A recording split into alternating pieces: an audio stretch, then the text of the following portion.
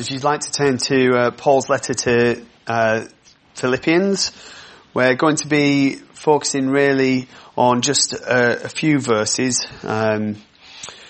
verse 19 to 26, but we'll just go slightly above there, and we'll probably read from verse 12, but our focus will be on verse 19 to 26. But we'll start at verse 12. But I would ye should understand, brethren, that the things which happened unto me have fallen out rather unto the furtherance of the gospel, so that my bonds in Christ are manifest in all the palace and in all other places. And many of the brethren in the Lord, waxing confident by my bonds, are much more bold to speak the word without fear. Some indeed preach Christ, even of envy and strife, and some also of goodwill. The one preached Christ of contention, not sincerely, supposing to add affliction to my bonds, but the other of love, knowing that I am set for the defence of the gospel. What then? Notwithstanding, every way, whether in pretence or in truth, Christ is preached, and I therein do rejoice, yea, and will rejoice. For I know that this shall turn to my salvation through your prayer and the supply of the Spirit of Jesus Christ, according to my earnest expectation and my hope, that in nothing I shall be ashamed, but that with all boldness as always, so now also Christ shall be magnified in my body, whether it be by life or by death. For to me to live is Christ, and to die is gain. But if I live in the flesh, this is the fruit of my labour. Yet what I shall choose I wot not. For I am in a strait betwixt two, having a desire to depart, and to be with Christ, which is far better. Nevertheless, to abide in the flesh is more needful for you. And having this confidence, I know that I shall abide and continue with you all for your furtherance and joy of faith, that your rejoicing may be more abundant in Jesus Christ for me, by my coming to you again.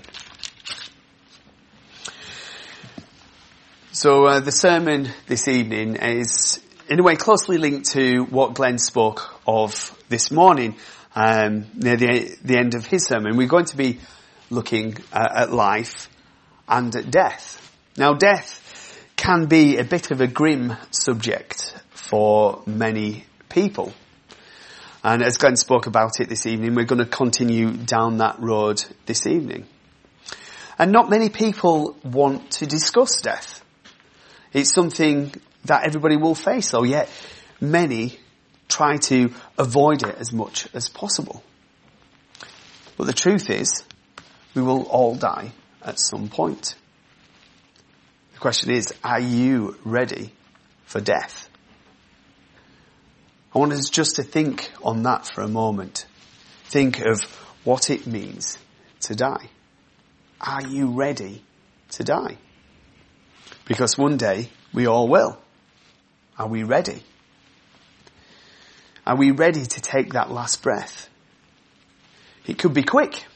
It could come without any hint of what may happen. It could be an accident. It could just be that moment where we drop down dead. It could be martyred as Stephen was. It could be a slow death. It could be one that is expected. Either way, death is coming. But how about we phrase that slightly differently? I want to ask a more important question. Are you ready to face God? Are you ready to meet your Maker? How about, do you want to meet your Maker? Non-Christians tend not to want to meet their Maker. Their desire is to live as long as possible, and rightly so, because if they reject Christ, then no way should they desire to come face to face with a holy and just God. Some people's minds are so corrupt that they think they are right with God and think that they will stand before him righteous and blameless in their own strength. But how about you? Do you desire to to be with God. Also, what should a Christian think about death? What should a non-Christian think about death? What should a Christian's desire be regarding both living, being alive, living this life, and in death? And that's what we're going to study this evening. We're going to look at living for Christ and dying in Christ. That's going to be our focus today. So this evening we have 2 points. The first point we'll look at is living for Christ in tribulation. And the second, which we'll split slightly into 2, is we'll be looking at a desire to live and also a desire to die. So we'll look at our first point now, living for Christ in tribulation. And we're going to read verses 19 and 20. For I know that this shall turn to my salvation through your prayer and the supply of the Spirit of Jesus Christ, according to my earnest expectation and my hope that in nothing I shall be ashamed, but that with all boldness, as always, so now also Christ shall be magnified in my body, whether it be by life or by death. So in the few verses earlier on, Paul had spoken of his bonds in Christ. That being he's under house arrest for preaching the gospel. And he's written that some continue to preach the gospel to cause further suffering for him. But Paul doesn't care. Paul's desire is that the gospel be preached, and whatever is to happen to him, so be it. He just wants Christ to be preached and people to be saved. That's his desire. That is his focus. His life is one for Christ. He's living for Jesus. So the outworking of that in Paul's life leads him, obviously, to preach the gospel, to plant new churches, to build the saints up in the faith, and to write letters to the churches. And that's the reason why he's written so many letters, because his desire is for them to know Christ more and for Jesus to be glorified. And this ultimately has led to a life of persecution, to him being assaulted, to him being arrested, to great physical suffering. So ultimately, Paul's desire to live for Jesus will lead to his death. Glenn mentioned this earlier today. He mentioned it this morning, that how the majority of the apostles were killed. They were martyred. You only have to just look at, read Fox's Book of Martyrs and see what Christians have been through history. So the Christian life seems a brutal life. Paul's life here seems a very brutal life. The complete opposite to what Paul could have had if he had rejected Jesus. If you just want to turn now with me to chapter 3. And we're just going to read verses 4 and 5. Though I might also have confidence in the flesh, if any other man thinketh that he hath whereof he might trust in the flesh, I more. Circumcised the 8th day of the stock of Israel, of the tribe of Benjamin, a Hebrew of Hebrews, as touching the law, a Pharisee, concerning zeal, persecuting the church, touching the righteousness which is in the law, blameless. Paul had it made. We read about Stephen earlier.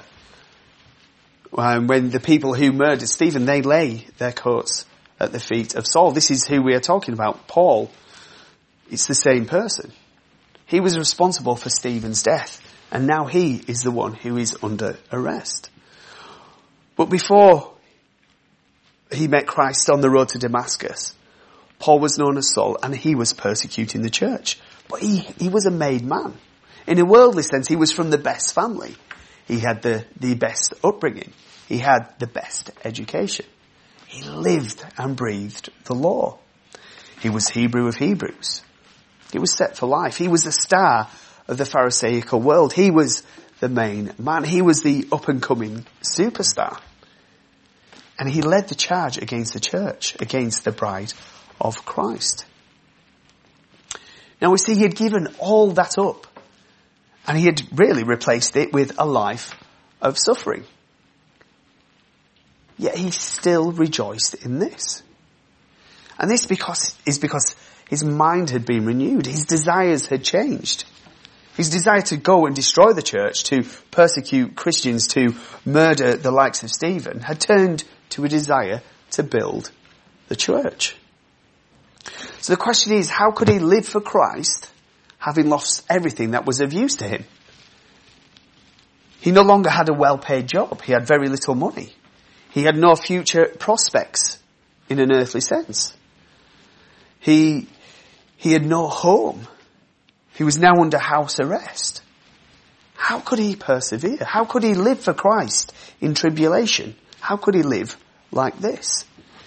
Well, verse 19 shows that he was dependent on fellow believers and God. Paul states that his salvation here in verse 19, he's not referring to salvation in relation to coming to Christ or being saved, being found guilty or not guilty. Paul speaks of being saved from being a disgrace to Christ. His desire was not to succumb to the persecution, to the tribulation. He wanted to continue to preach the gospel even in these difficult circumstances. Paul's desire was to be saved from the worst thing imaginable to him, which was to disgrace Jesus in some way. That would be such an horrific thing for Paul to do.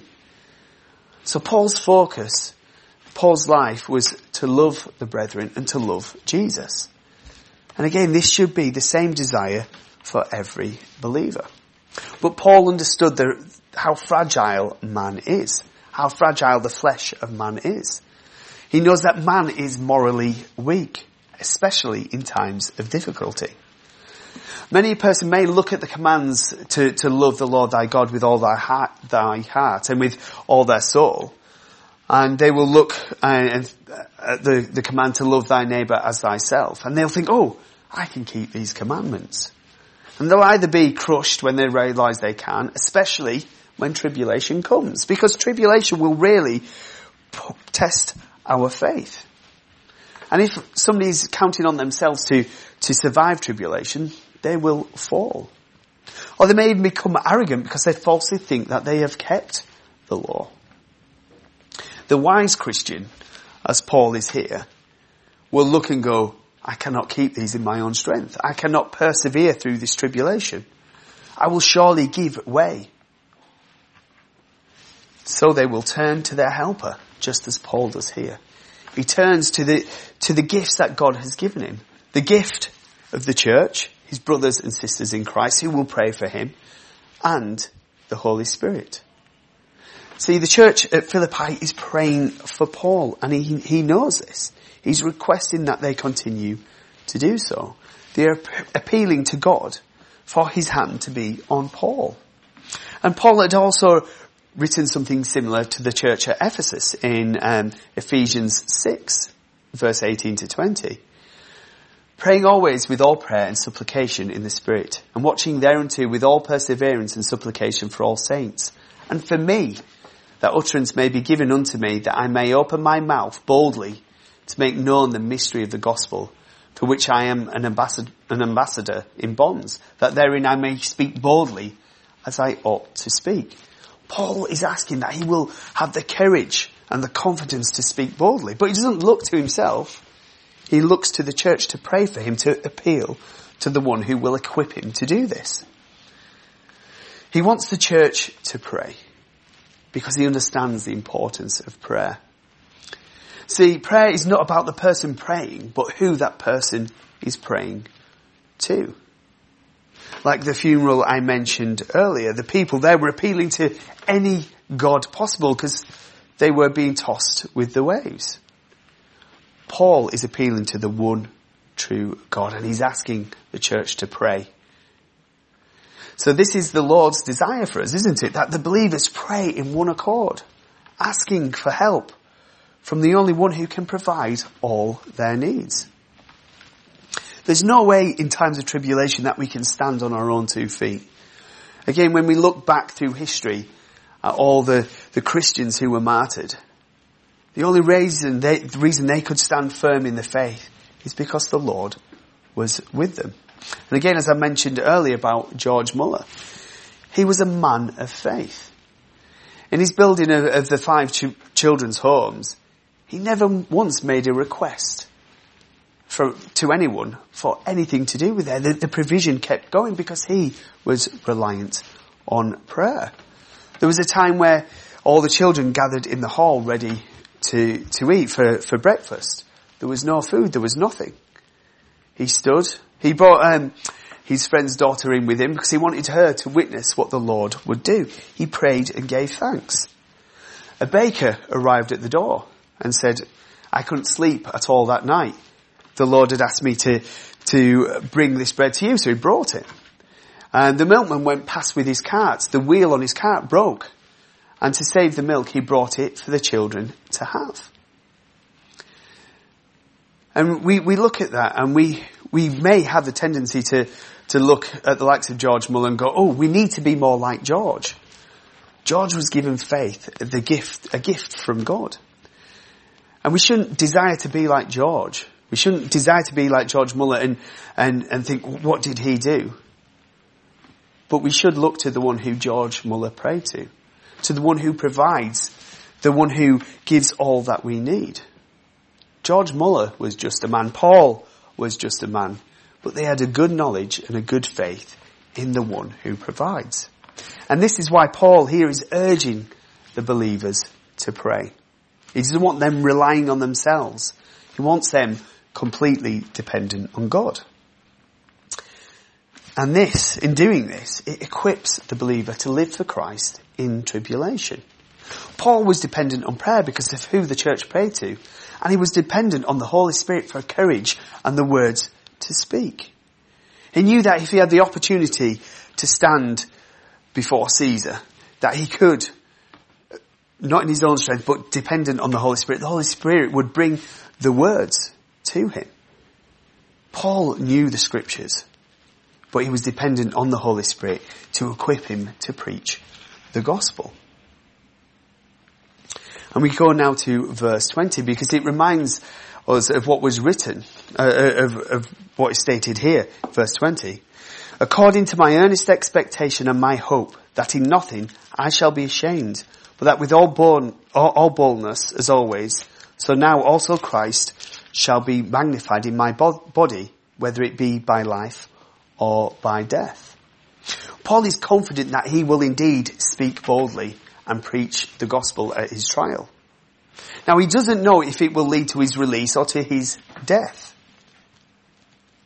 But he, in all certainty, both expects that Christ will be glorified, whether it will be in his life or in his death. And again, it's because of the saints praying to the Lord and the work of the Holy Spirit. He is certain of this. And this is how he lives for Christ in tribulation. It's his dependence on the Lord, his confidence in the Lord. And this hasn't changed. As saints, this should be music to our ears. We are not expected to carry the burdens in this life. If we are in the middle of some sort of tribulation, yes, it will be weary to us. It will be a struggle. It will be a burden. It may come from an attack from Satan or a situation that is even brought on by ourselves. But God has given us one another so that we can pray for one another, seeking the help and aid of one another and praying to the Lord who provides all. And we have God himself, the Holy Spirit, who will convict us, who will lead us, who will bring boldness to us in order for us to speak. So we are not alone in trials and tribulations. We have the Lord and he is more than enough. And this is what Paul's confidence was in here. This is why he could live the life that he did in tribulation. Because he was dependent on God. And now we move to our second point, a desire to live and a desire to die. So we're going to go a bit into verse 20 and all the way through to 26. According to my earnest expectation and my hope, that in nothing I shall be ashamed, but that with all boldness as always, so now also Christ shall be magnified in my body, whether it be by life or by death. For me to live is Christ, and to die is gain. But if I live in the flesh, this is the fruit of my labour. Yet what I shall choose, I wot not. For I am in a strait betwixt two, having a desire to depart and to be with Christ, which is far better.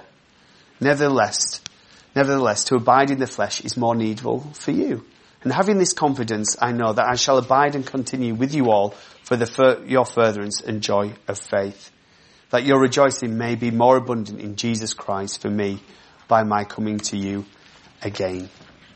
So as we've seen at the end of verse 20, Paul stated that whether he lives or dies, Jesus will be magnified.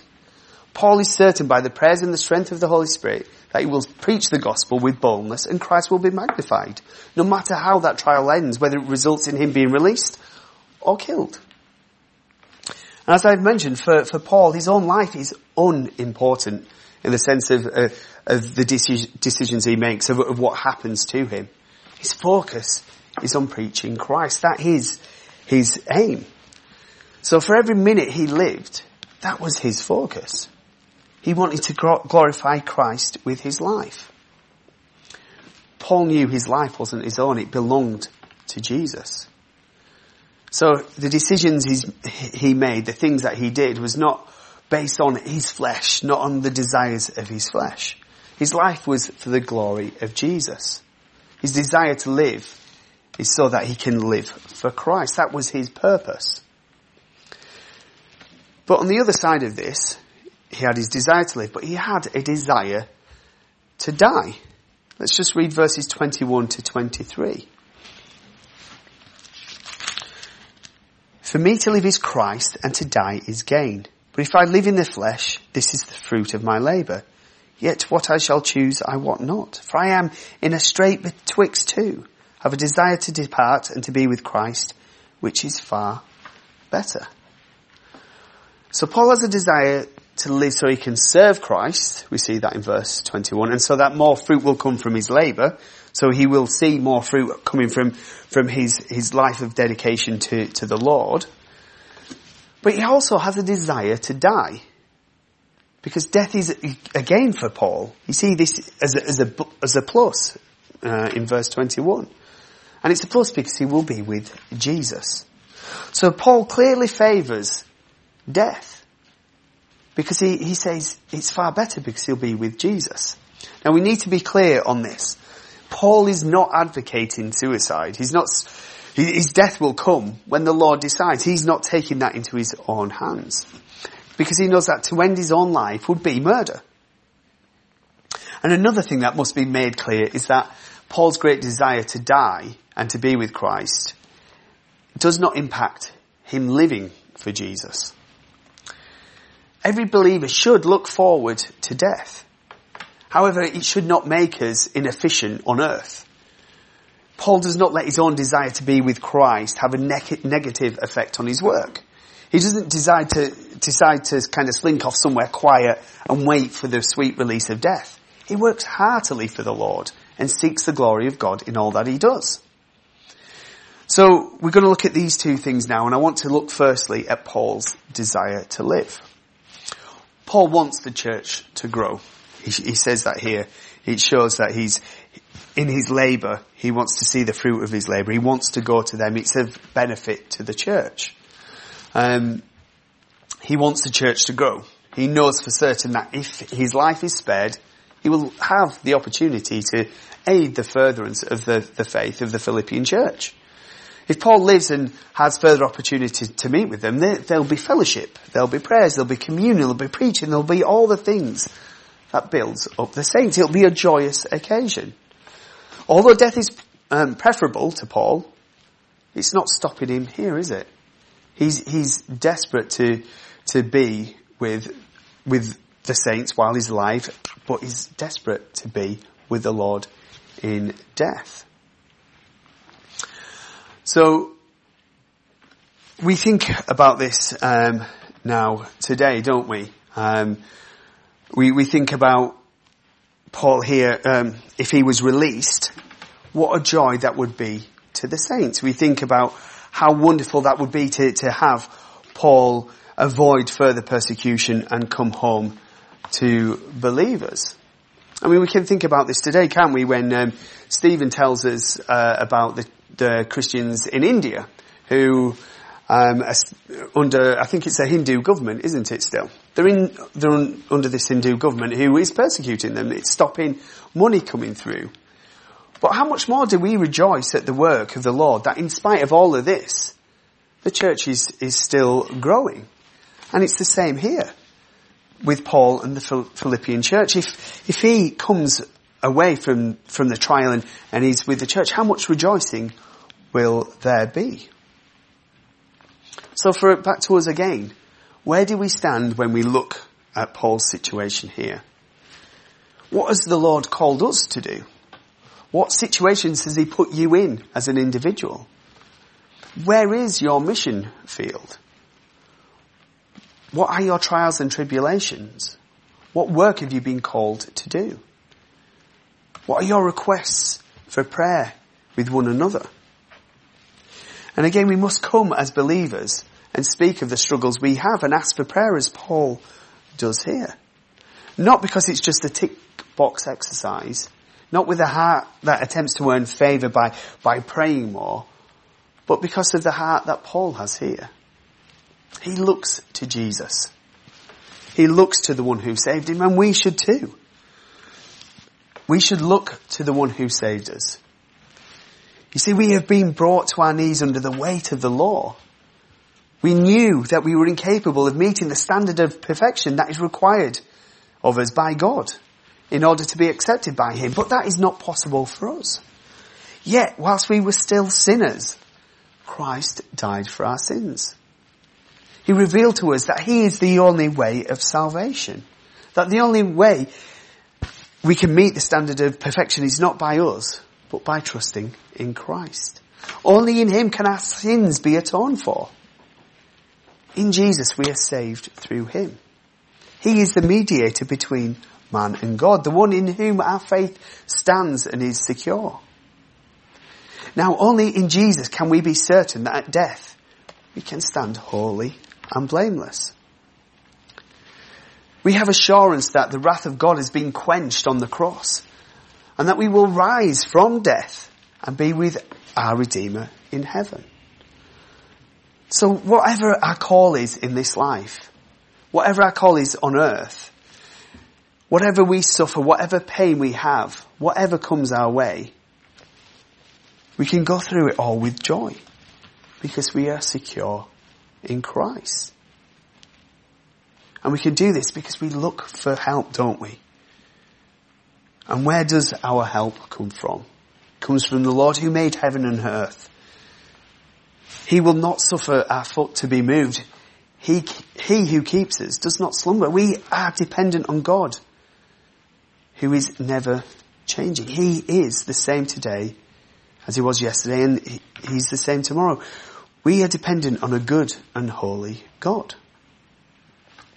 So this is why we can live for Christ, because he equips us to do so. So what about Paul's desire then to depart from this world? He said to die is better. It's a greater thing for him. Is it for you? Does death seem better for you? Do you desire to be on this earth more than you desire to be with Jesus? Let's see what waits for us at death. Romans 7:22-24. For I delight in the law of God after the inward man. But I see another law in my members, warring against the law of my mind and bringing me into captivity to the law of sin which is in my members. O wretched man that I am, who shall deliver me from the body of this death? At death, we're going to be rid of this wretched body and sinful state. There will no longer be a constant battle against this sinful nature. No longer will we have to fight and wade our way against the flesh. No longer will we be mourning at our own sin. For at death, all this will be destroyed. We will be raised to a new life. No longer will we be crying out, "Oh, wretched man that we are." At death, a believer will also be released from suffering. Revelation 21:4. And God shall wipe away all tears from their eyes, and there shall be no more death, neither sorrow nor crying, neither shall there be any more pain, for the former things are passed away. So for the Christian, death releases us from all the sickness and death in this world. There's going to be no more sorrow, no more tears, no more pain. That will be gone. We'll be completely free from this. How wonderful a thing it is. Now, all this does sound good, but that is not what we should actually be desiring. These are the things that will occur at death. But we shouldn't desire to be taken to heaven to escape pain and suffering. We should desire to go because of what Paul wrote in verse 23. He desires to depart this world so that he can be with Jesus.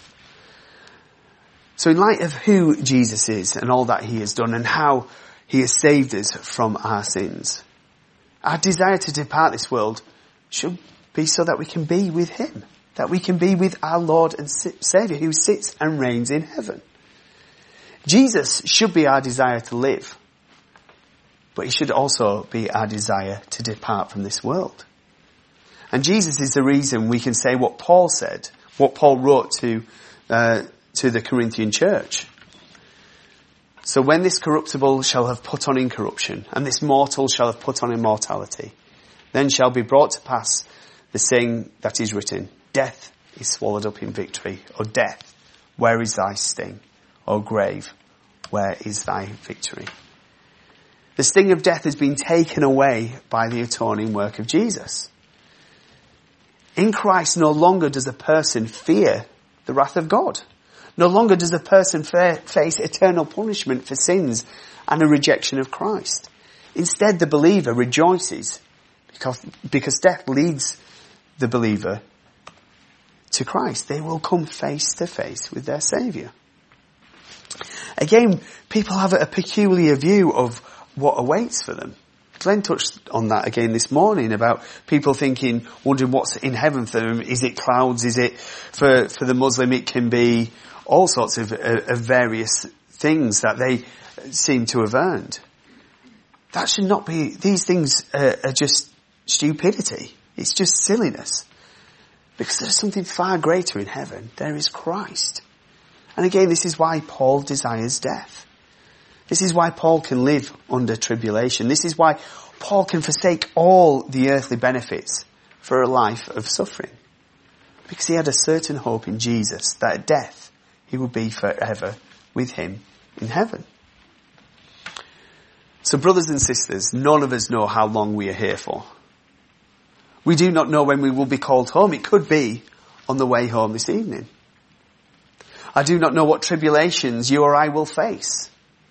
I don't know who you will bury or who will bury you. But I do know that you and I have been called. We've been called to live for Christ. And as we see from the scripture, we know that we will die and that through death we get to be with our Saviour. But for those who are yet to repent and call on the name of Christ, who have yet to repent and turn to Jesus for salvation, I ask you to look towards your death now. You do not know the time that you will be called to stand before God. Death comes swiftly. So now, right now is the time to call on the name of Christ. For at death there is no second chance. There is no do-over. You face the wrath of God for eternity. So, all that is on offer for us, whether in life or death, we look to Jesus. That is all we need. Brothers and sisters, you look to Christ for salvation. Look to him to strengthen you in your walk. Look to Jesus in tribulation. He will see you through. Look to Jesus when death closes in. For when death arrives, you will be, for certain, you will be taken home to be with your Lord and Saviour. Amen. For who hath known the mind of the Lord, or who hath been his counsellor, or who hath first given to him, and it shall be recompensed unto him again? For of him, and through him, and to him are all things. to whom be glory forever. Amen.